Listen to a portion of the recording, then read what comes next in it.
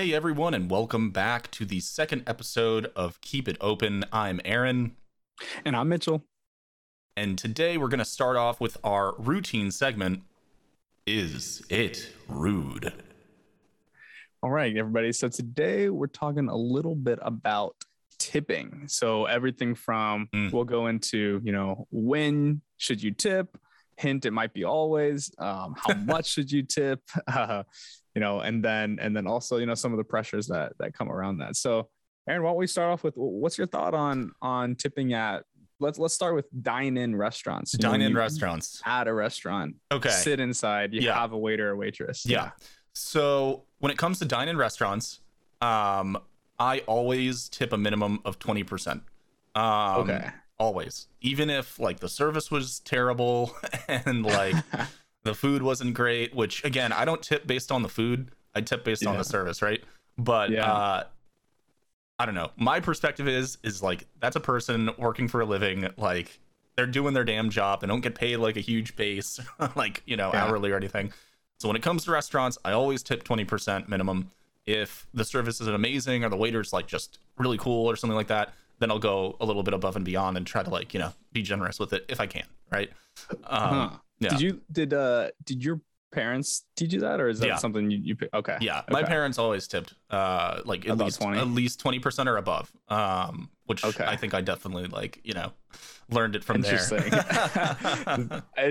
I'm on a different spectrum. Okay. This is an interesting topic, I feel, because there are no written rules in the United States, and it works differently in every country, That's true. But yeah, my parents are pretty cheap in general, unfortunately. But that's where you got it from. Okay. Yeah. Okay. And I'm very cheap too. So don't worry, guys. I'll tell you his dirty little secret sometimes. They go and subsequently, I also kind of do this, but they start at 15%. So they'll always tip 15 if we're dining. And then if it's, stellar service, 20-25%.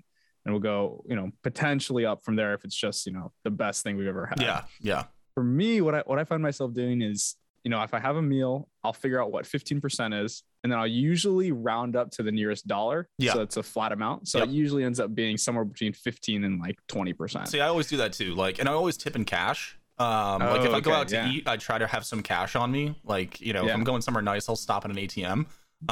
Because I want that waiter to be able to take it home with them, because I've waited tables. I don't know if you have. I've done similar. I've done Uber Eats, DoorDash, stuff like that. It's kind of similar, but yeah. So you do get cashed out. If I don't know if every restaurant does this, but at the end of the night, if you get a bunch of tips on the tab, you print out a receipt, a giant receipt of all your tips, and then they cash you out. But it's just so much easier if you just have the cash just in take hand, home the cash, and you don't have to go to your manager and give them the thing, and they got to go through it and go to the till and take out cash for you. For sure. And it's just actually, now that you mention it, I used to deliver for Panera Catering. So nice, cash tips were the best because you didn't have to. We had to fill out a stupid form to get the tip if they wrote it on the credit card. Exactly. To fill out a form and take it to the manager. It's just a whole bunch of extra work. Exactly. Okay. So what about takeout restaurants? So if you get food to take out and you're not eating there, they just prepare the food. They've got it in bags for you. You roll up, pick it up. Are you tipping there? And so I might get some flame for this one, unless it's a restaurant that I really like and I go to all the time. It's a favorite spot of mine. I don't tip. I don't tip. If I'm going to pick it up and they just have my order, I don't tip. I'll admit it. Dude, because you're tipping for service. You're tipping for the service, right? You're not really tipping for the food. Yeah. I guess between we're on the same page on this one, so it's probably not that interesting of a conversation, but yeah, I do the same thing. And it's weird. People listening are probably like, you animals. Yeah, these guys suck. Unsubscribe. You tip always tip. It's like, no, now, don't. where I get pressured to do it is, man, it's the worst when some restaurants nowadays have those iPads that kind of flip around. Yes, I actually. Everybody behind you can see. So my mom and I went to one taco today, and we just went through the drive-through, and they have one of those, and they flip it around and hold it out for you. And you know, like my mom was sitting next to me and like we get the food or whatever, and like there's 3 options, like the 15 20 20 15 20 25, and I'm looking at it and I'm like, god damn it. So I was like, man, I eat here a lot, so I hit 15, and I was like, screw it. Like plus we got a decent amount of food, but if you have a line of people behind you, don't want to be the guy who presses no tip. I mean. It's like that's freaking rude. But they also have a little bucket, so like if you want, you just like chuck $1 in there or whatever. But I think we're of the same mindset, and I wonder what everyone else thinks. So definitely leave your thoughts on that in the comments below, or tweet at us or something. Let us know what you think. Do you tip when you pick up takeout? And then I think the last 2 that we should cover is let's do delivery. Do you tip on delivery, and how much? I'm gonna be honest, Aaron. I don't get delivery, so okay, all right, it's sweet. So this one defers to me. For me. I am the delivery king. I spend way too much money. I'm a platinum Uber Eats member. Wow. I get free stuff from Uber all the time because I've spent so much money on delivery. I tip 20%. 20% of the order. If I'm gonna be lazy and a potato and not make food or go get food, the person who is bringing me the food will at least get a financial reward for me being lazy, and I will assume that financial responsibility. I used to deliver for them, so I feel that, man. I did too. I did it in LA though, and it was kind of shit because there's like there's no parking, and so like you have to like find parking, get the food, get in the car, get to the place, find parking, drop it off. I feel like out here in Austin, like leaving blinkers everywhere, dude. I feel like out here in Austin, it'd actually be much more lucrative because there's parking everywhere. Yeah. Unless you're downtown, but for the most part, everything parking is pretty good. So yeah, exactly. So okay, all right. The last one. Tip your delivery drivers, guys. It is rude. So yes, tip your delivery driver. It is rude not to tip a delivery driver. Okay, I stand by that. That's definite. Yeah, we've decided that. The last one is bars. Yep. So if you go up to someone and they're like, you want to keep it open, or you want to close it? Exactly. And you're like, I want to close it. I just had one drink. Yep. How much, or do you tip? And then if so, how much? So I know there's like different theories on this, and different perspectives. I will tip an amount per drink. Yeah. That gets complex. Jeez. It can get a little complex, but like, so, you can do a percentage off the tab. You can do like 20% or whatever. But so let me dive into this a little bit more. Let me unpack it. Okay. So in New Orleans, when I used to go out a lot, and I had like a bunch of like neighborhood bars that I would go to, and I was a door guy at a bar, I wouldn't open a tab. I would pay cash, and I would tip on every drink I was given in that moment. So like, if I was with my, friend and we're at the bar and I'm getting the first round, we get 2 beers and 2 shots. I'm giving them $4 extra, $1 per drink, right? Mm-hmm. And then a service that's associated exactly, with each drink, right? Exactly. Okay. And it's like, I got 4 drinks. Here's an extra $1 a drink. Throw it on the bar. If I had a $5 bill left over, I just throw down a 5. Yeah, keep the change kind of thing. Keep the change, exactly. Like, And then, if I'm at like a nicer bar, a nicer place, and we have a tab running, and at the end of the night, it's $80 in drinks, $100 in drinks, then I'll generally like do like 25%. Yeah. Okay. Yeah. Because again, it's all about the service. And I'm probably feeling friendly because I'm a little drunk. So do you think there's a difference between, like giving you a Coors Light, cracking open a can versus doing crafting a cocktail? Drink? Yeah, 100%. But okay, I mean, that's more so on me, right? Like their financial like reward shouldn't be based on my drinking preference. You know what I mean? Sure.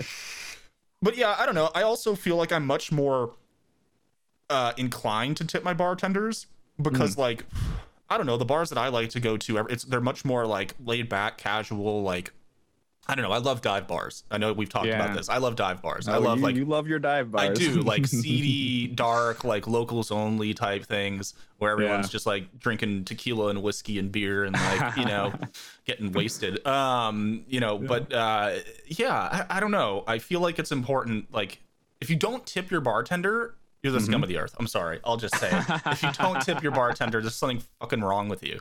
But takeout food, you're good to go. yeah. Takeout food. You know what? I support it. It's not rude. But if you do not tip your fucking bartender, were you raised by wolves? Like, what? No, it's just, I gotta agree with you on that. Like, that's just the epitome of rude. I think I do similar. I end up just doing kind of 15% rounded to the nearest dollar. And if the person's especially nice or it's an especially complex drink, then I'll tip a little more. So yeah, and I also think like it depends on the setting. It depends on like the transaction, right? Like again, like if you're paying cash for each drink as it comes, you just throw like some extra. Like if you give them a 20 and the total was 8, we just take a couple bucks off the change and throw it on the counter. You know what I mean? Like, as long as you're showing the bartender that you're like thanking them for their service, like it also, guys, I mean, also if a bartender knows that you tip, they get to you faster when it's busy. I'm gonna tell you that now. I'm gonna tell you that right now. So if you're at a bar on a Friday night and the first drink you get, you throw them a $5, trust me, the rest of the night, when they see 10 people at the bar and they see you put your hand up on the end, they're going to cut like 4 people and come to you. I promise. Pro tip. All right. Money talks. All right. Money talks. Money talks. Yes, it does. Yeah. All right. Well, scum of the earth if you don't tip. You're a scum of the earth if you don't tip. No. Don't order Coors Lights. Yeah. Don't order Coors Light, please. Anything's better than Coors Light. But yeah, so just to zoom out on the conversation a little bit, tipping culture is very American, right? It's a very American thing. From what I've read and from what I've seen and what I've heard from people I've talked to that have traveled or have lived in other places or from other places, tipping culture in like Europe and Asia and all that stuff, it's not really a thing.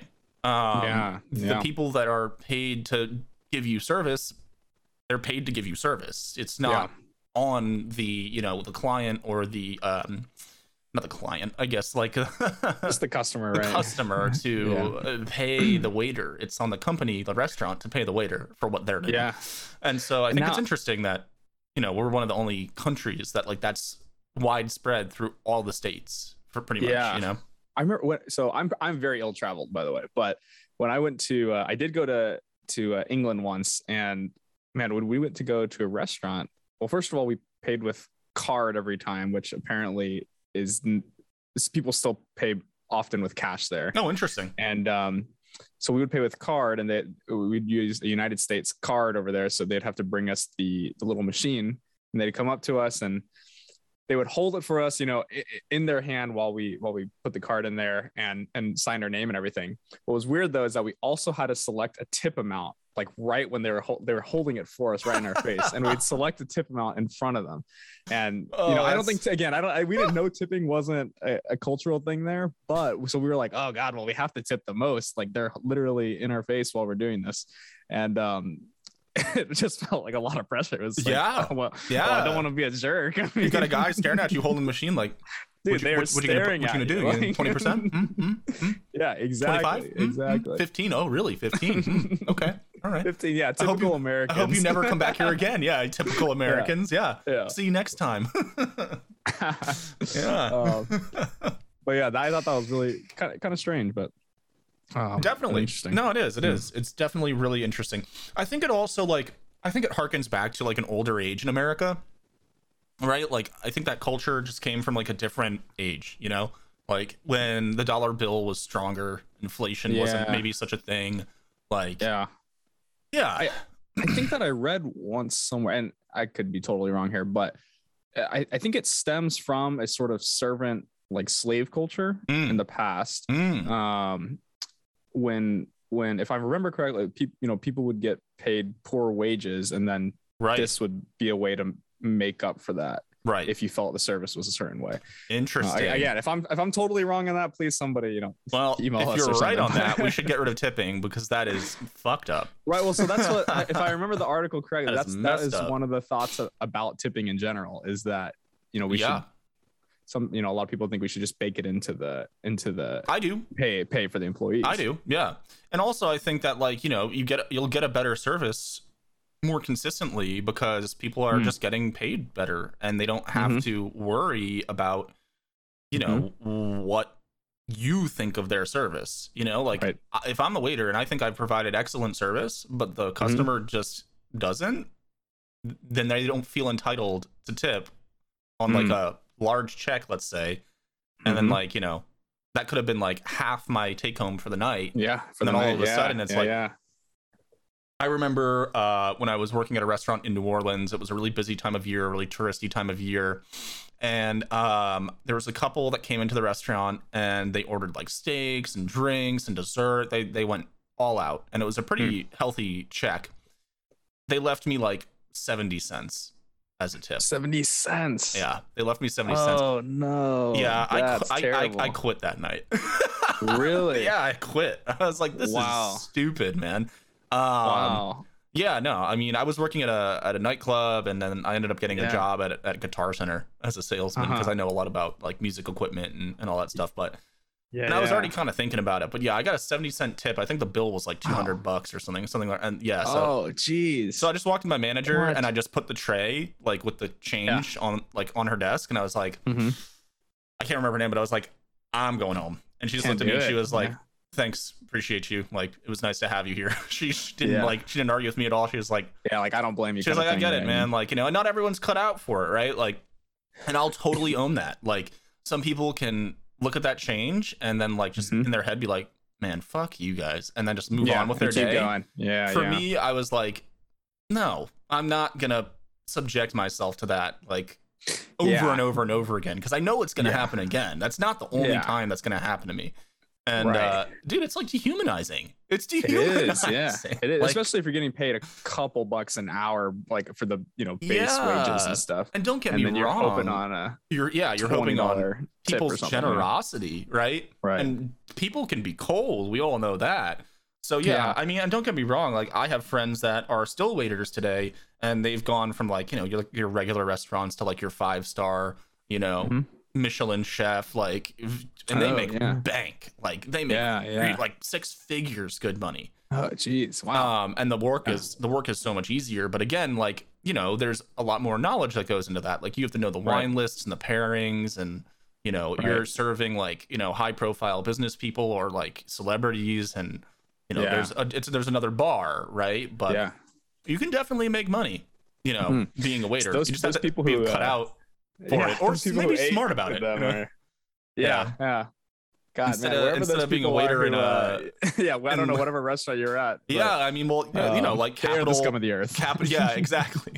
You got to be at like Capital Grill or something, or like you know, I knew some really successful waiters down in San Diego in California. I forget the names of the restaurants because they're way the hell out of my price range. But yeah, these guys would walk home with like $800 a night.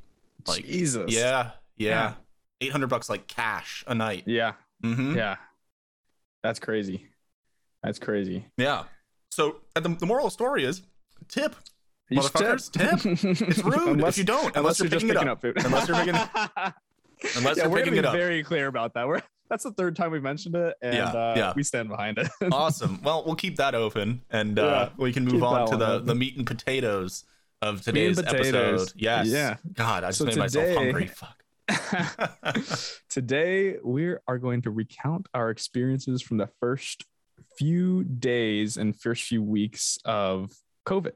And so as at the time that we're recording this, it's starting to sort of, you know, ramp back up in the United States Delta here variant. And become a worry, sort of the forefront of people's minds. You know, a lot of people thought we were really out of it. I thought we were out of it. To be honest, crazy to still be having these conversations, right? About and having them again. You know, like it's the same conversation. And I'm sure that all of you listening, you know, I'm sure you've heard many podcasts or videos or news articles about COVID. So we know this isn't the most original topic, but it's something that we've all been living through, right? It's something that we're living through again. And so I think that, as Mitchell said, with the resurgence of, you know, quarantine and habits and stuff like that, you know, safety habits, it's worth talking about, you know, how it started for us, and I guess kind of where we are now with it, right?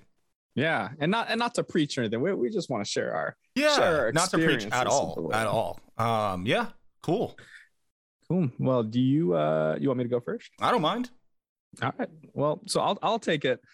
So from what I remember, March of 2020 is, you know, when everything kind of exploded. Yep. To kind of set the scene, I was working at the Whole Foods corporate office, which was a pretty cool gig, to be honest. I mean, I was on the new food development team. Yeah, for the prepared foods department. So we were talking, I mean, pizzas, chicken scallopini, wings, like all these different types of food. Yeah. All the new food that happens at Whole Foods in that area where you can just kind of buy and eat. Yeah. That's, you know, the team I was on was kind of in charge of developing that. Awesome. So, So, you know, for me, it was really one weekend where it all kind of happened. I think it was maybe March like 12th or something like that. I can't remember the exact day, but so Thursday, you know, Thursday of this weekend, at this point, nobody had heard of masks, but, you know, most people had heard of COVID at this point, but really it was kind of this thing that was happening in China or some other country. Yep. And so, you know, Thursday night, my family was actually in San Antonio. I was in Austin, and I was like, well, let me go visit my family. They were vacationing up there. Sure. And so I was like, well, let me go visit them for one night. So I go visit them in San Antonio. They're at a hotel. So I go to the hotel, we eat dinner and everything. And I'm like keeping my distance from everybody a little bit. And they're like, Mitchell, what are you doing? You're scared of that whole COVID thing? Like, and I was like, I'm not scared of it. You know, I'm just trying to be safe though. Sure. And they were just crapping all over me, man. They're like, what are you doing? Give me a hug here. You know? You're believing the fake news. You won't even give your family a hug. Like, exactly. We're going to have some similarities in our stories. I'll tell you that right now. Yep. Okay, exactly. My mom was like, you don't need to believe that stuff. And I was like, you might be right. You might be right. But for right now, I'm just going to keep it safe. And I was only there for one night. So, right. Not even, I just went for the evening for dinner, and I was going to drive back to Austin. Yeah, and totally. For people not from Texas, they're about 45 minutes away from me. It's not far. Yeah. Not far at all. So I did that, and I've got some notes here actually that I wrote out a little bit. So then that night though, my cousin was there with my family, and she's a little older, but she was telling me like, Mitchell, I've been reading the news. You might want to start stockpiling some stuff. And I was like, stockpiling? What do you mean? And so basically that night on the way home from San Antonio, she had gotten to me. She had worried me quite a bit. So I went to go buy a ton of water. Yep. And so I filled up the back of my trunk with bottled water. And if you wondered where all the bottled water went, whenever it was in Mitchell's trunk, it was like people like me who went and filled up our trunk. So yeah, but I bought nothing else, by the way. So okay, just water. Got it. Yeah. Got it. Like, you know, so was your plan to sell the water for food when the apocalypse happened? You were going to be like the water guy, barter, like probably a barter. Yeah. When the barter system, something, you know? Yeah, exactly. Yeah. And so I went to go get that water. You know, I was in line, and at this point, the grocery store is packed with people. Yep. You know, at this point, it was already. This is Thursday night of that week when everything kind of shut down, and people were already, you know, stocks or the shelves are starting to be, you know, empty. Yeah. They weren't restocking anything. They're out of everything. So, yep. And you know, the stock market was like crashing and everything. You're like, shit was kind of going down. And but I was like, you know, the virus really isn't around us yet. So, so anyway, I go to work the next day on Friday back in Austin. And, you know, go through the work day. Basically, it's getting towards the end of the day. We're kind of all in a conference room, and they're with my team of 4 or 5 people. And they're getting texts from their family, like saying, hey, everybody, like, you know, wash your hands, hunker down. Like, this is going to be bad and everything. Yep. And mind you, we're still, we're Whole Foods. We're talking about fried chicken or you know, healthy, you know, foods and vegetables. And we're talking Everyone's just planning new product development, you know? Yeah. And, anyway, so basically we left that day, and little did I know, you know, that would be the last day that I ever saw that office until I left that job, but picked up my stuff is the last time I saw that. And so I went home that day, and by that time I was pretty scared, right? Like the news had kind of caught wind of everything. Absolutely. Family members were texting me. And so I had to pump gas. I remember really clearly. And I was like, shit, how am I going to pump gas and stay sanitary? And so I went to this gas station, and I I took a napkin out of the console of my car and I used that to like hold the pump and everything. Cause I was like, man, this virus is going to kill me if I don't. and this is only like a day after me being You're like, it's like, coming. It's here. Yeah. Yeah. And I was like, you know, everybody was scared at that point. Though, yeah. You know? Yeah. No, it was terrifying. It was terrifying. Terrifying. And then after that, that evening I actually went home to Houston. My family had driven home to Houston from San Antonio. I went home to Houston from Austin, kind of just, you know, like if the world's ending, might as well be with my family. Be with family. Yeah, totally. So I drove home and I've getting close to the sort of end of my recount here, but you know, I've never heard my dad so nervous actually. Wow. And my dad's a pretty lighthearted, happy dude, and he called me on the phone and he was like whispering from his work, and he was like, Mitch, can you pick me up some canned soup, some water, some like Lysol wipes if they have it, like get anything you can, because like the stores are wiped here, like hit. And I was like, shoot, I'll try. And so I stopped at 3 or 4 different Walmarts in like the rural Texas countryside on the way home, hoping that they'd have something. But by that point, I mean, there was some soup that I got cleaned out pretty much. Yeah, but it was absolutely, you know, toilet paper, you know, no chance. Nothing. No, yeah, dude, the great toilet paper shortage of 2020, that was man. Wild, dude. That was wild. Yeah, it was insane. People are reselling it on Facebook and literally. Stuff. Actually, though, like it was nuts. Yeah, it was the apocalypse. Yeah, it was a taste. It was crazy. It was a taste. So I got some cream of mushroom soups, like, but you're not even supposed to eat cream of mushroom like by itself. I'm pretty sure. Like I think you're supposed to like, mix that into other stuff or whatever. But that's like what I could get. I got like 1 bag of dried pasta, and and I was like, this is all I got, Dad. Sorry, but I got water because I picked it up. Got water. We're good on water. Don't worry about that. So I gave him a couple cases of water, and oh my god. Then I got the call from my manager that weekend that said, you know, stay home for the foreseeable future, and that's when work from home started, and that's when COVID really started. And that's kind of where we've been for the most part since then, right? Exactly. And so again, the last sort of year and a half of my life's been a blur since then, but I remember that for real, those first 2 or 3 days super clearly. Oh yeah, 100%. I do too.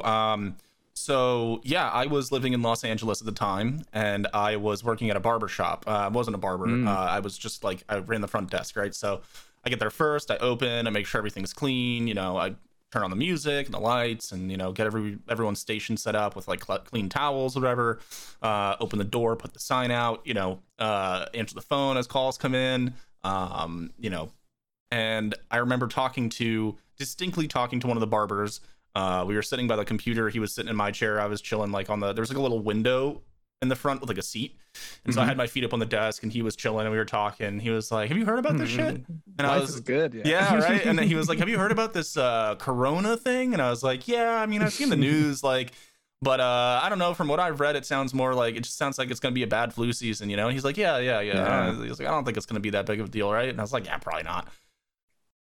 I cannot stress how fucking wrong we were in the span of a week after that conversation. A week, man. We were so wrong. And but the thing is, like, also, like, I try to not be like sensationalist. I try to not, like, you know, go over the top with things until it's like, I guess, deserved to be like really concerned, because I don't like to worry about shit. Like, you know, life's already hard enough and like all that stuff. So it's like, why like freak yourself out about things until you need to freak out about things, right? So fast forward about a week from that conversation, and the news is getting more populated with, you know, stories about COVID, coronavirus, and all that. And I'm like, oh man, this is actually this is kind of this is a thing picking now. Up. Picking up. I gotta tell you this. All right, so this is gonna be my, like, I think I have like 1 or 2 anecdotes, but this is the one that really like cracked me up and also scared me shitless a little bit. So there was a gas station across the street from the barbershop, and I would go over there maybe like once a day and, you know, grab me and the boys some snacks, right? Some energy drinks, coffee, soda, water, you know, candy, whatever the fuck. And so I go over there one day, and it was probably like one or two attendants that I would run into. There was like a younger dude and there was a lady. So the younger dude was in there, and I walk in, and I shit you not, my man is decked out in like SWAT gear. Like he's it looks like he's like a bomb defusal specialist. Like he's got gloves on. He's got double layered gloves on. He's got like the cotton ones over the silicone ones, however you layer them or whatever the fuck. Yeah. And then he's got N95. And then he's got a plastic face shield, the full face shield. And this is before shit hit the fan. Like this is like masks are foreign still. Yeah, right? this was like so. So I look at him, I'm like, oh, you're taking this like really seriously, huh? And he was like, man, if this shit gets to the birds and it goes avian, like this could be the end of society. And I was just like, all right, cool. Well, thanks for the Skittles. Wait, is this guy working a shift right now? Yeah, too? yeah, dude. And it's like, cool, man. Thanks for the snacks and the doomsday, prophecy. Awesome, great. Oh man. So, I'm walking back the block and a half or whatever it is to the barbershop, like just having an existential crisis. Like, oh my god, like. Is this guy freaking out, or is he like seeing the future? Like, is he right? Like, in the event that like the 1% event that he's like, right. I was like, am I the dumbass that's like, that guy's overreacting and then I die? Or am I the smart person that says, shit, I need to start prepping because like this guy just gave me the tip, he just saved my life, And so I think I end up falling somewhere in the middle of the two. But so yeah, I go back in the shop and I tell all the guys and they're like, man, that dude's overreacting, blah, blah, blah, whatever. And I was like, yeah, probably. But yeah, so then, things get serious, right? I remember being at my apartment and getting a group text from, like the head barber. And he's like, guys, it's mandated now by the state. We have to close. We can't open. We don't know how long we're going to be closed. Yada, yada. And so I lost my job. And, I had to apply for unemployment. And then I had a really terrible time at that. I think the first 3 months of COVID, I got one check and then the rest of the checks didn't show up for 3 months.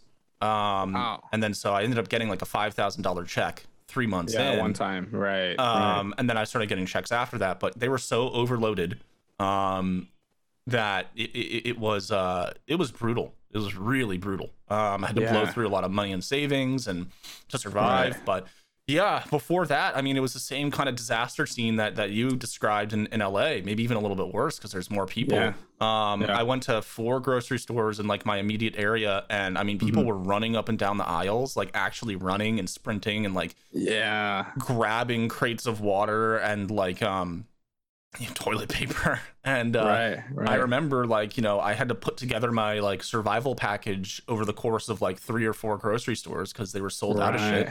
Toilet paper gone.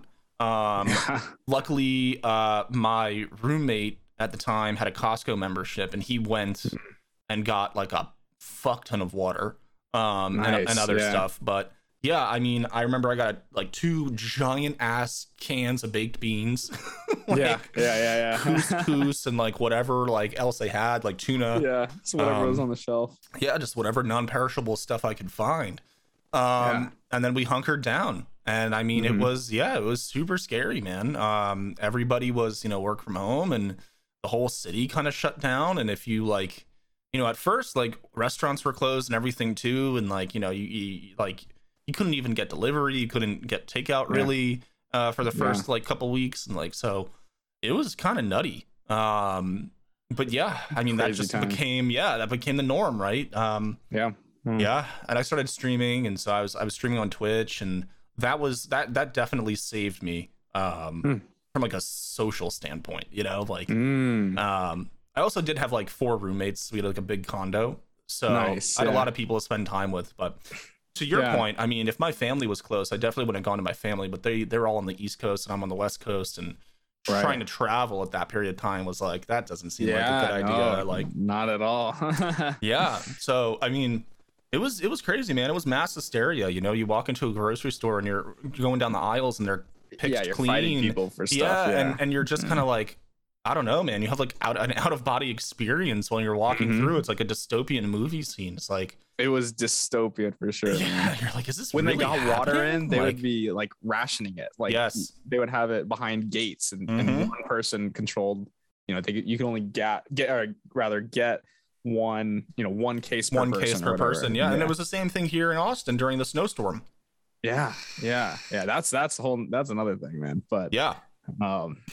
Yeah, that was crazy. I was I was subleasing an apartment because I just moved back back to Texas I was living in Minneapolis. Yeah. So I was in that sublease for only a month before COVID hit, and I remember I had I'm gonna grab a drink. I can still hear you though. Okay. Yeah. This roommate that I had he was from Korea, actually, South Korea, and he was working at a restaurant. He also got unemployed, and he actually had to move all his stuff and his life back to Korea. Oh my God. The like third week of the pandemic. That's terrifying. Which is terrifying, crazy. Like he packed up everything, shipped it, I guess, and then then took a flight back over there, which was because he lost his job at a restaurant, and so he had to move back, and to make the worldwide travel during that time, the worldwide move must have been crazy for him. Yeah, absolutely. I can't even imagine, the kind of thoughts and emotions that you deal with doing something like that in the midst of. He probably hasn't been back either. He's probably still over there. He probably is. I don't even know him that well. So yeah. No, I mean, that's wild. It's definitely going back into. I think we talked about this briefly at a happy hour. Maybe I think you were there. Maybe not. I think you left early that happy hour. But we talked about how like the Delta variant and things were kind of like picking up again, and we talked about how difficult we thought it was going to be for people to revert back to the quarantine kind of lifestyle. Yeah, okay. Well, we're not there yet, right? We're not like on a full kind of quarantine. It's not as bad as like it was. People are getting vaccinated, and but I mean, I don't think it'll go back to that though, man. I hope think not. We've had a taste of exactly like life again, and for it to go back to that, I think it's gonna have to get significantly worse than it did. And so that was kind of the conversation we were having, is like everyone, especially in Austin, like people are used to being able to go out to the bar and the restaurant again, and like I mean, I went with some friends down to Rainy Street when they came to visit, and like it was just a full-on party scene again. And I was I mean, I had my mask on and I was like still maintaining distance from people as much as I could, but I was like, like I was like, oh my God, like people really just, it's back to normal. It's back to normal. Yeah. And unfortunately, it isn't though. It really isn't. Right. And people are getting sick, and the numbers of people getting sick in colleges. At the time we're recording this, I mean, it's almost as bad as the peak was at its worst. So and so again, it's like, how do you expect people to revert? Because it was such a exciting time when things started to open back up again, and everyone's like, oh man, we're getting back to a sense of normalcy. And then, I'm reading stuff and talking to people, and I'm like, man, this isn't over, like by a long shot. And so, I mean, it's kind of crazy. I mean, we, just recently, we can't go into the office anymore. I mean, we can, but like, proof of vaccination, and you have to maintain the distance and wear the mask and everything. And so it's just like, might as well not go in, really. At that point, like, for everyone's safety. And so we're back kind of in that space again of like quasi quarantine. I think it's more so like workplaces is where you're seeing it the most, right? Right. Which is interesting, because I mean, decisions, and I'm no politician or doctor, so but really, I mean, what I think about it, neither. Oh shit! Aren't you surprised? I need a new host, man. I thought you had both those credentials. It is like, man, we make some really irrational decisions sometimes. We do as communities. We do, and governments and people in general. Like the workplaces. I mean, just the one that I'm thinking of is you can go into the workplace if you're vaccinated, and it's our office anyway, and no dig on my employer. I love the employer, don't fire me. But but like you can go to a club, you can do whatever you want outside, and then the very next day or even the same day you could go into the office and be there. Like I think that's kind of an irrational thing. I mean, as long as you're vaccinated, though, right? And so again, I think that comes down to like the individual, right? Like, and then there's a sense of responsibility that I think a lot of people don't have, and I think it's a little weird. Like it kind of shocks me, right? Like I'm not going into the office, right? Like so if I decided to go down to Rainy Street, which it's not my scene, but if some friends wanted to go and I was going to be social, and I was like, yeah, I'll go and I'll wear my mask and I'll have a think of Purell and I'll make sure that I like, clean my hands every now and then, and I keep my mask on and whatever, and blah, blah, blah. I would not go into the office for the next couple days after that. I would say, hey, I went out, I took safety precautions, but, I don't feel comfortable going into the office and being in close proximity to coworkers, right? Like, that's on me to be responsible. Now, luckily, like, we're not required to go into the office, so I don't even have to have that conversation with somebody. But for people who are, right? I would not go. I would say, listen, I may or may not have been exposed to something, and give me a couple days to make sure that I'm good before I go back in, right? I'll be honest that I've been to Rainy a couple times and 6th Street and some others, and I usually don't wear a mask when I go. And my thought is, well, one, I've had a few libations. Two, yeah, exactly. Generally, and then two, though, I think that, I'm so close quarters with people. I do like that scene quite a bit, and I'm sure it's probably better to wear a mask, but I'm like, I don't do this that often. Maybe done it 3 or 4 times since 2020, and each time I'm like, well, if it happens to me, it happens to me. But I do try to stay away from like office and family and stuff after that kind of thing, just to kind of take extra precaution. And again, like, when I'm sitting at a table with my friends, like, I'll take my mask off. It's like when we're walking on the street past groups and groups and groups of people and stuff like that, that's when I'll have a mask on. But the people that I'm with, like, I know they don't have it. I know they've all been tested. They've all been vaccinated. So it's like, it's a little different. But again, right, we all start to like bend the rules a little bit. Especially, like coming out of what we thought we were coming out of it. Everyone starts to bend the rules. I'm like, okay, we're nearing the finish line. We can, we can let our guard down a bit. And then, it's a virus, right? So like it takes on a whole nother form. And everybody feels like, everybody's special in their own mind, right? Like even when it was the height of it, when everyone was wearing masks, everyone was social distancing, everybody was not going to big events. People were like, well, if I go to a wedding, it'll be fine. It'll be fine. Like, as long as everybody else doesn't go to a wedding. Or a big event or to the club or whatever, But I think we're not past it, but we're in a different world now where I think that people accepted the risk and know. I think so too. Whether that's good or bad, I think that's kind of where they're at now, I guess. Yeah, no, 100%. I kind of live by the the phrase of it is what it is. Like, I'm not going to stress or try to change things that are outside of my control. And that really, in this time period, goes towards other people. If you don't want to get vaccinated, you don't want to wear a mask, you don't believe in COVID, that's your right. Like, truthfully, like, you're a human being. If you decide that, you don't want to do that stuff, don't do it. It's not what I would do, and it's not what I think people should do. I think people should pay attention to it and take safety precautions and, be cautious. But again, like, there's a lot of argument around that stuff, right? Like, and so it's one of those things where it's like, people are entitled to their opinions and they're going to feel the way they feel and do what they want to do. And, me sitting here saying, well, you should put on a mask and you should social distance, it's not going to do anything. It's just more noise, Yeah. And, so, to truly convince somebody who at this point is not vaccinated or has never maybe taken the precautions, it is very difficult. I have a lot of close people in my life who aren't vaccinated. Same. I have a few friends as well. And I'm not trying to tell them what they should or shouldn't do, though, because I think that they can make their own decisions. Exactly. And that's, I guess that's also not my personality, Yeah, it's not mine either.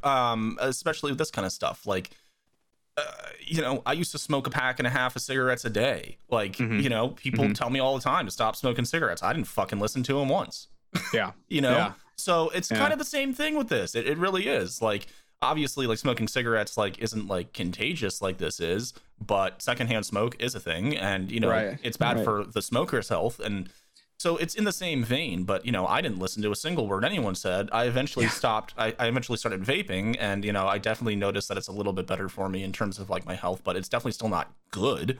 But it's, I noticed that for myself that if somebody tells me to do something, you don't want to do it. I do not want to do it. A lot of people I think have that reaction, right? You could tell me to go get exercise and eat healthy. People tell me that, but like, you could tell me the something that's the best thing that I should do for my life, and I will not do He's it. Like, no, I'm not gonna do that. You told me to do it. You don't tell me how to live my life. You're exactly, not my dad, dude. It's the worst. Yeah. Even when my parents do that now, I'm like, yeah. I don't. Anecdote here, and I promise this to everybody out there, this podcast is not just going to be about COVID. No, it's not. We're going to talk about we're going to talk about pretty much everything else besides COVID. Hopefully, after 100%. Yeah. But man, when I don't know why, so a weird thing that happens when I go home to visit my parents is we recycle, and my family do trash and recycle, and so but my mom will consistently ask me to take out some recycling. We use a can of beans for dinner or whatever, and like, hey Mitch, could you go take this to recycling bin? Yeah, totally fair ask. Yeah, but because she's asking me to do that out of the blue, when maybe I'm not in the right mindset, like, maybe I'm just chilling on the couch, I'm like, I'm just trying to chill, and you're asking me to go recycle. I don't know why, but I'll get like seething inside, which I'm not an angry person. I don't get mad, but when she asks me to recycle, I get so mad. You're like, I am on the couch. I am relaxing. How dare you? And I think interrupt my zen. That the people want me to do, or like have expectations, or the expectations that I need to do that on their time. Right. Yeah, in when that they exact need it, moment. It's like, does it really matter if I take the recycling out right now or in like an hour? Yeah. Like, come on, Yep. But to be honest, I've never felt more. I never feel more childish when that happens, because I'm like, all right, just let it simmer down. Breathe. Like, because I'm like, why am I so mad about this? This is ridiculous. It's ridiculous. Absolutely. Yeah. Well, no, it's funny though. It's like it's 100% that thing. And like, I have a friend, and when I'm like, man, you really should just go get vaccinated. It was approved by like the FDA, like the Pfizer vaccination. Like, I know one of your whole things, man, was like, it's not approved, and we don't know the long-term effects. And I was like, well, now here's your proof. FDA said it's good to go. And he was like, well, now just because you told me to do it, I'm not going to do it. And I was like, I was like, well, you know what, dude? Screw you. And he's like, screw you. And I'm like, cheers. And then we move on with our day, and it's whatever. And you're still friends. Yeah, 100% we're still friends. And like, we have radically different political opinions and radically different opinions on COVID and all kinds of stuff, but we're still friends. And actually, I guess that kind of segues me into a little anecdote and a topic maybe we should address for the remaining time today, is talking to people with different opinions of yourself, right? And so increasingly, I think maybe we touched on it a little bit with technology previously, or maybe that was just us at a happy hour one time. I can't really recall. Keep it open, guys. Welcome. Pull up a stool. But so this guys, I'm doing it. All right, I'm gonna do the news thing. Right? Have you seen what happened in the news today? No, Aaron, how old are you, dude? the Biden vaccine mandate, right? And I haven't really dived too deep into it because I've just been busy with work, and then my mom's visiting from New York, so I've just been having fun hanging out with her. But I really do need to like dig into what that mandate means for everybody and for people and stuff like that. But so my buddy, who I will not name, I'm sure he wouldn't care if I did, but I won't. He was freaking out about the mandate. And we were in a Discord call. We were playing video games with some friends, and he was like, have you guys seen this? Oh my God, this is going to cause a civil war. Oh man, like this is a violation of amendment rights and the Constitution. He's going off on all this stuff.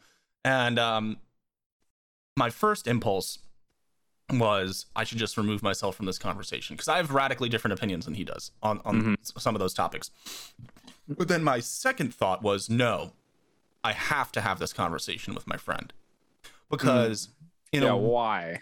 For your sake or his sake? No, for the sake of conversation, communication, and like the spread of ideas and the exchange of ideas, right? So to zoom out, what I have been seeing in America and what has been talked about, over the last couple of years with the rise of social media and stuff like that, is we put ourselves into an information bubble with our feeds and our news and our friends, and we have more control than we've ever had over what information we consume, how we consume it, when we consume it, who we talk to about it. And so a lot of us, myself included at times, are living in echo chambers where you're only hearing and speaking opinions that you agree with and other people agree with, and you're just it's and so I think that's a really detrimental thing in the long term for this country and for the world, because it creates even bigger rifts between groups of people. So that's why my initial, like, everyone has that gut reaction, right? Because it's always like, oh, don't talk politics at the dinner table, and and like, don't talk politics or friends or family, it's gonna become a fight. It's like, well, it shouldn't become a fight. And if it does, then you say fuck you, cheers, and you hug, and like, whatever, you move on from it, right? Like, if you care about your friends and care about your family, sometimes you have to have those hard conversations, even if you don't get to a positive resolution or a compromise or anything. You at least have to have those conversations, I think, because I think it's a disservice to yourself and your loved ones or your friends to not understand where they're coming from and what they believe and why they believe it. And again, I'm not saying that I'm right and he's wrong, and I'm not saying he's right and I'm wrong. It's more so, instead of running away from those conversations, I'm trying to have them more often with people actively, because it's like, this might not be the most pleasant conversation, and we might get a little heated, but it has to happen because we're getting too fucking comfortable living in our echo chambers and in our bubbles. Right. And I think long term it's a problem. Your perception of the world changes, right? Whenever you have, and I'm not often on social media a ton, but when if you're in this echo chamber, you're in this bubble, you get feedback on your own ideas, right? So your friends and your people in your bubble who are also expressing these ideas, right? They're giving you, it's like a feedback loop, right? It is. Like, it's a feedback loop, an echo chamber. Post something, right? It's a validation of your opinion and their opinion. And you're like, okay, in a continuous cycle. My opinion's absolutely right, because all 800 to 1,000 people in liked my post, right? They all think the same thing, right? Exactly. And the posts are not becoming, but oftentimes I would say are less and less nuanced. They're just very like emotional. Everybody needs to do X or something like that, right? Like, very general. And then the feedback begins, and you're like, okay, well, this is the right opinion. This is the worldwide right opinion. And then, so if anyone combats that opinion, your first gut instinct is, oh, well, you're wrong. And it's like, they might not be. And you might be. Why are you wrong? Because all 1,000 people said that I'm right. Exactly. And so it creates that fissure, right? It increases the distance between different groups of people and the gap in social, harmony, right? Like, I think you lose the skill to be able to have the conversation too. And then that itself is a feedback loop, but in a different way, though, where you just keep spiraling, not having these conversations at this level. Then it gets deeper and deeper, and then the issues become more and more. Right? Yes, exactly. And then you can't have the conversation because you've never had it before. Exactly. And then that's when long term scary things can happen, right? If 2 groups, 3 groups, 4 groups, 5 groups, whatever, it doesn't matter. If those groups can't have productive conversations with each other and understand where each person's coming from and really put in the effort to learn from each other, even if you vehemently disagree with one another, then at some point things turn to violence, or they turn to harassment, or they turn to hate speech and slander, and it can get really ugly, right? And we've already seen that stuff. We've seen that stuff already happen. And so, again, too, is like, it sucks, sometimes to try to have those conversations. And I won't sugarcoat it at all. Like, it can be really painful. It can be infuriating. It can be traumatic. It can be triggering, but like you said, we have to try to force those conversations to happen before it gets worse and things become entrenched, and the divide between us gets deeper and deeper and deeper and deeper until what people fear is the Civil War, right? Yeah, exactly, right. People fear a Civil War. That's what I keep hearing, like on the internet and different podcasts, or talking to friends or whatever. Is like, we're gonna keep dividing so far and so much that eventually that this country will split. One side or the other. I mean, all great civilizations fall, right? So 100%, it's true. Some people would say America will never fall, and it's like, man, America is just like every other great civilization. There's a rise and a fall. I agree. So, but I mean, it is. I think that what people, and the skill is, debate, conversation, that's a skill, right? It's not just to be able to actually do that, right? It's learned. It's not typically something that we're like ingrained in you. Right. And I think that something that, you do well just from, us being friends is you listen a ton. And I try to do that too in my conversations more and more these days, because I need to listen more. But but I think that a lot of people don't listen and understand, actively listen. Right. That, I don't know, my parents have very differing opinions from me, politically, culturally, etc. But I love hearing their opinions, because it makes up who they are. And totally.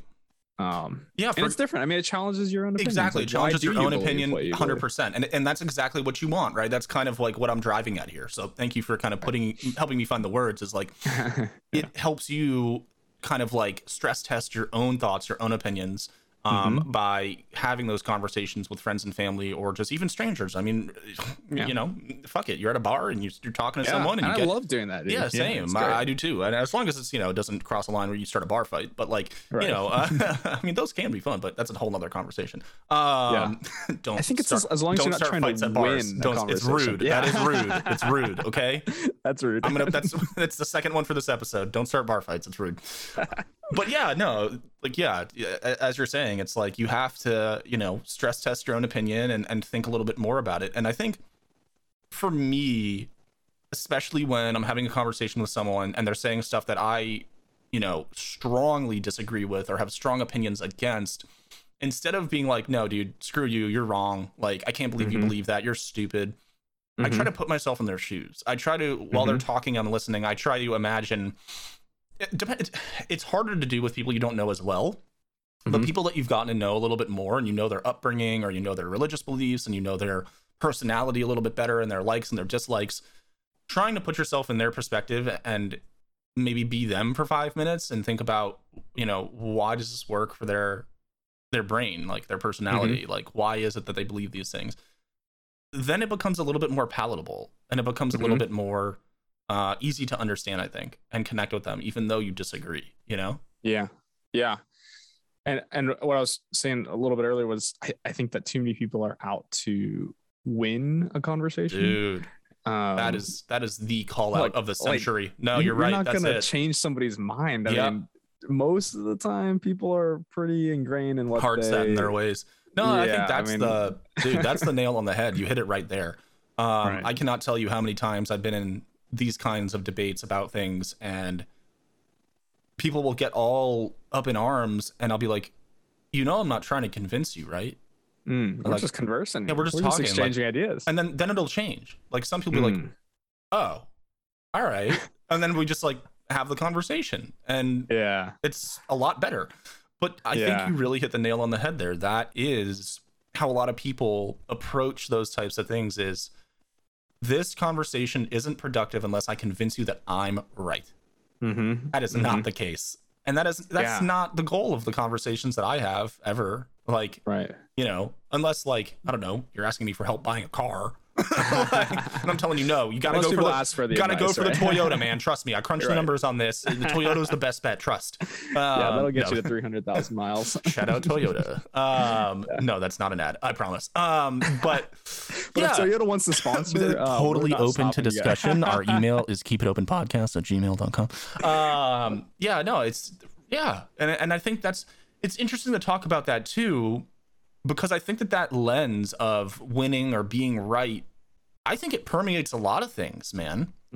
I think it permeates a lot of different like aspects of life. Like when you see, and I know you're not like super ingrained on social media, which you're going to have to do a little bit more social media surfing for the podcast, my friend. I will be. It's a skill I'm going to have to hone. Yeah. 100%. I think, like I was saying, it permeates more than just like difficult conversations or like disagreements or like arguments or whatever. It's when you see someone on Instagram and they've got the nice car and the good body and the perfect smile and the nice bag or the good sneakers, or they've whatever, they're male or female, doesn't matter, right? You can tell they're living, right? Like they got some money, they're living it up. Their story is always like, wow, like I think that the primal response that we have is that person's winning. You know, like it's competitive, right? It's competitive. And I think that, yeah, that's the perfect word. Thank you again for helping me like nail it down, is because I waffle. We know I waffle. The at least in Western society, I think right now, America and stuff like that. And I mean, it's definitely bled to like Europe and Asia, but winning at life is like a mindset. Like life is now a competitive thing, it feels like. And I've heard from a lot of friends, like most recently I was talking to a friend of mine, and she told me that she deleted Instagram and Twitter and all of that because it was giving her anxiety and stressing her out, because she was comparing herself to other people, and not just like professionally or like, you know, financially, but like socially. Like she was getting real hung up on seeing people in like quote unquote perfect relationships, and she was envious of that, and she's like, why don't I have that? Like, you know, like I could be, I'm deserving of that. And you know what I told her is, yeah, you are deserving of that. You're funny, you're smart, you're cool, you play video games, like fuck yeah, like you're rad. So don't compare yourself to what they have, because guys, it's all a lie. Yeah, it is. It's absolutely. Everyone's unhappy about something. Everyone's fighting about something. Right. But yeah, I mean, you know, and I'll let you take it away here, but I think that spirit, that combative, competitive spirit, has permeated our culture, and I'm not really sure why. I don't really know how we got there. Yeah, I think it. Well, not to make this theoretical. This is probably another conversation, but I really, it just stems from capitalism. Yeah, and not to get right. Again, not to. I actually. I hate that I said that, because I feel like everything I'm going to say just stems back to that. But no, go for it, man. Like business is competitive, and business is what drives this country forward. Yeah, no, I think you're right. Keep going. And so in that mentality, though, I think permeates elsewhere, right? Like we want to show off. So from a social perspective, right, we want to show off because we want to gain social status, attract a partner, you know, have power over, like it's a social power technically, but like having that sort of social currency is a power, right? Like it is status. It is, you know, like, and so I think it comes from like at the very core of capitalism is competition and innovation and speed, and I think that has permeated, and I think a lot of it's innate to human beings too. I was gonna say, like, kind of what you're saying here, right? Like, it almost comes back to an animalistic, like a primal I think it's absolutely primal. And the sense of tribe and community and all that stuff, and it's us versus the others. It's and I think you're right, though, with a little bit of like the peacock too. I mean, like we want to show off. And I think you're right, though. I think that the business comes back to like capitalism, money, power, or sex, power. Like, Exactly. No, totally. I mean, well, Freud would say like everything is related to sex, and like so it's like, you know, like having attention and having people fawn over you or admire you. It's all kind of stroking your ego, right? It's all making you feel better and more powerful about who you are as a person. But so, and I think that's super interesting, and I think that like you know, when it comes down to it, I mean, it's all false, right? Like, you know, I know people that have massive followings, and I know that they're human beings just like me, and they deal with, you know, the same kind of shit that I deal with. But they might do it in the $3 million mansion, and I'm doing it in an apartment. Right. So at the end of the day, like, we're all really playing the same game, and we're all really dealing with the same, you know, pitfalls, but some people just do it in a better looking way. And and that can affect, you know, kind of the way that we look at things, right? Like, because I spend a lot of time watching Twitch and, you know, gamers and, you know, IRL streamers and all that stuff. I'm a big fan of that kind of content, and YouTube and whatnot. And their personalities, right? Like it's not real. It's fabricated. It's entertainment. It's it's not I mean, well, some of them are, you know, some of them have a more like journalistic focus on the content, right? But for the most part, people are entertainers. They're trying to, you know, get views and get clips and get laughs and clicks and, you know, right, manipulate kind of that kind of stuff. Yeah, sure. Yeah, and so, you know, I guess it was a bit of a hard turn here getting on this topic, but yeah, I think that, you know, that cultural stigma on like winning and like winning at everything, like winning at life, winning in your career, winning in your relationship, winning in conversations, winning a conversation, being right.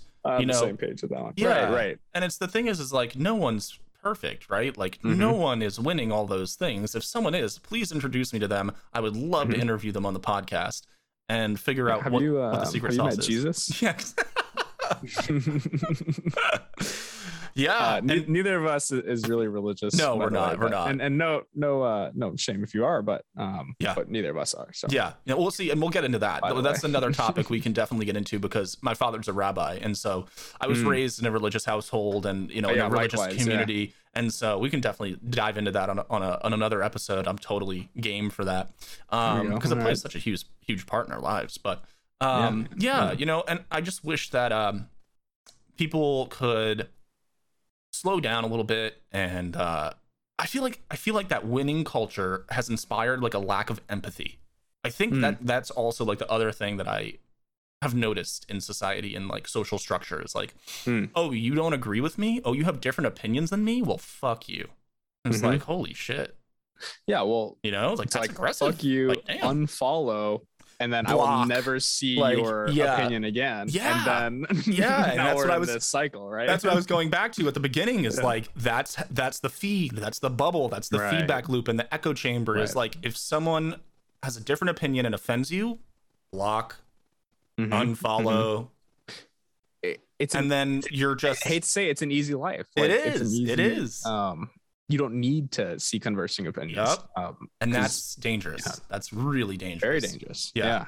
And so, I mean, there's a bunch of articles, and I've watched some podcasts or listened to some podcasts and watched some YouTube videos about it. I mean, it's definitely being talked about and studied, you know, in the psychological fields and stuff like that. And people are really starting to get some actual like results on these studies about technology and stuff. And I mean, dude, like I can't imagine being a teenager or preteen right now in this time. Like being a young adult, like I'm 28, like this is a great time to be 28. Like, you know, like I mean, technology and all, you know, all this stuff. I mean, aside from the pandemic and all the terrible things going on in the world, aside from all that, it's a pretty great time to be a young adult. Like we have a lot of life is good right really now. Really cool shit, right? So as much as there are negative things going on, like it's a good time to be alive. But for a younger person, oh my god, like I can't imagine growing up from childhood with a phone, with a smartphone, or an iPad or something like that, dude.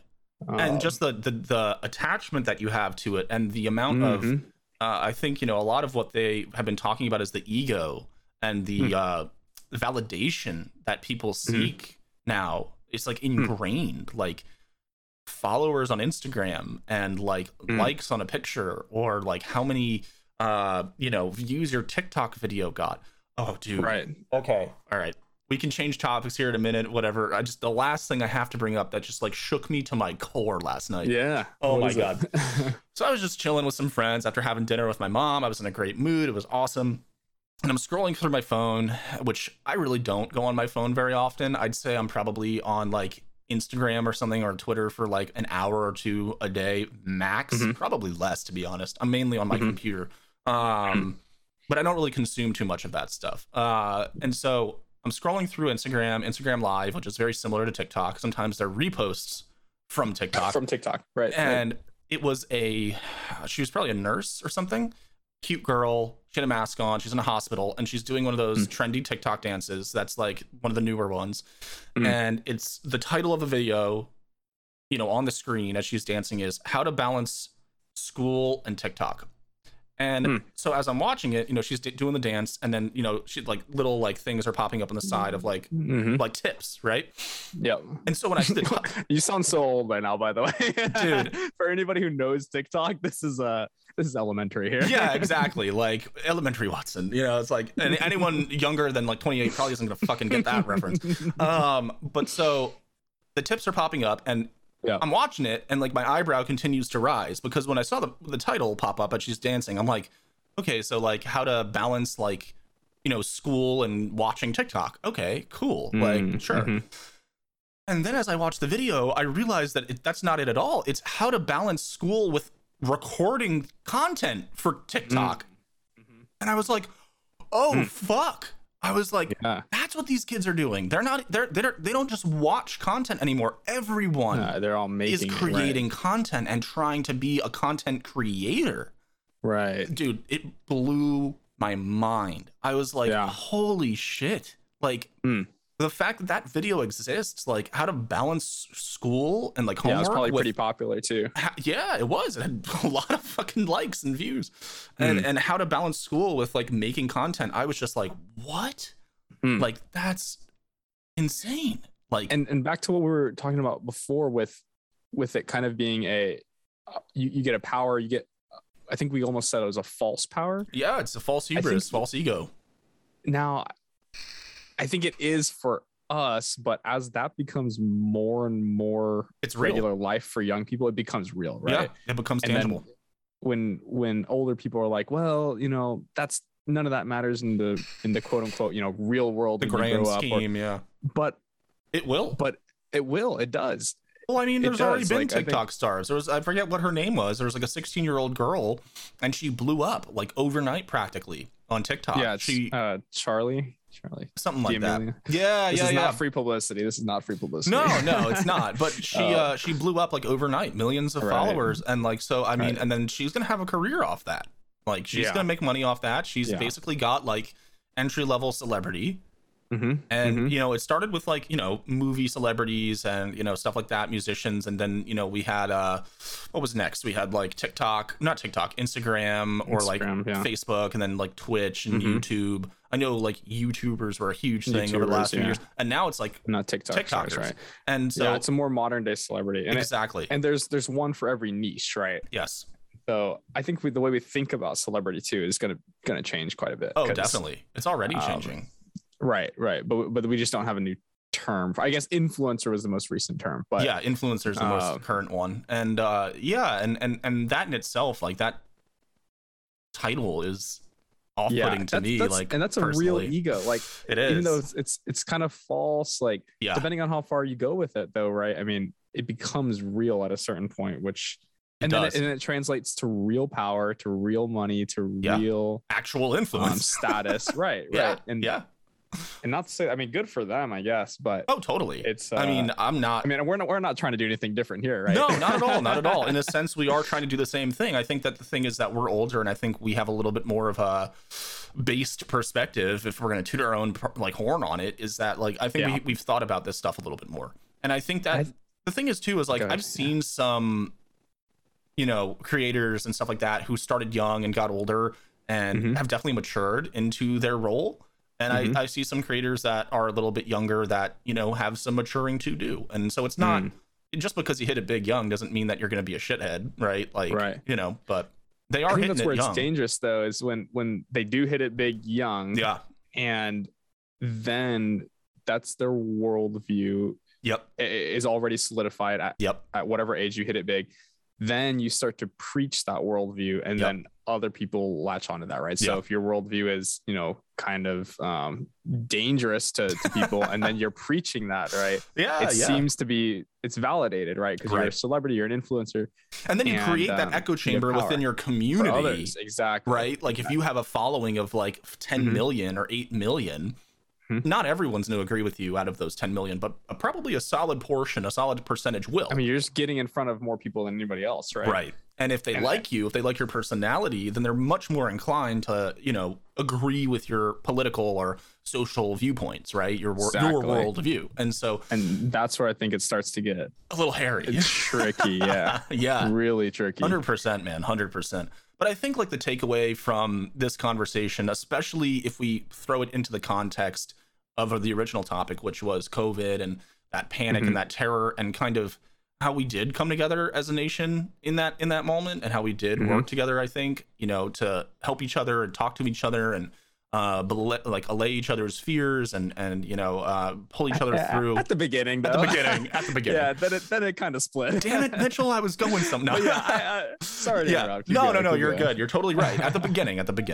I think that to tie the two together, it's like because of that quarantine and everything, I think that a lot of lines did get drawn because everyone was separated, you know, after the first couple months, right? Like in the beginning, like you said, like everyone was kind of like, we got to work together and take care of each other and, you know, social distance and wear masks. And then, you know, a month or so in, people are like, this shit isn't real. And people are like, yes, it is. And then, you know, that's when the arguments and the fissure started to grow.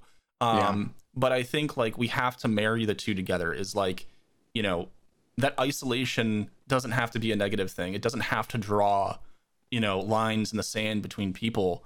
It can be a positive thing. It can be an ability to take the time to have a conversation with someone about their experience, like you and I did today, and share that experience and share those, understand where they're coming from. Exactly. And share those struggles and those fears and all of that. And, you know, those conversations need to be had is kind of where I'm getting. It's not about winning. It's not about, you know, who's right and who's wrong and whether you should or should not wear a mask. It's about hearing the other person, you know? Agreed. All right, should we wrap it up? Yeah, let's do it. Awesome. Well, guys, thank you so much for joining us, guys and gals, I should say. This was episode 2 of the Keep It Open podcast. I'm Aaron. And I'm Mitchell. And we hope to see you on episode 3. I promise we will not talk about COVID. Promise. I make no such promises. Thanks for listening. Appreciate it, guys. See you on the next one.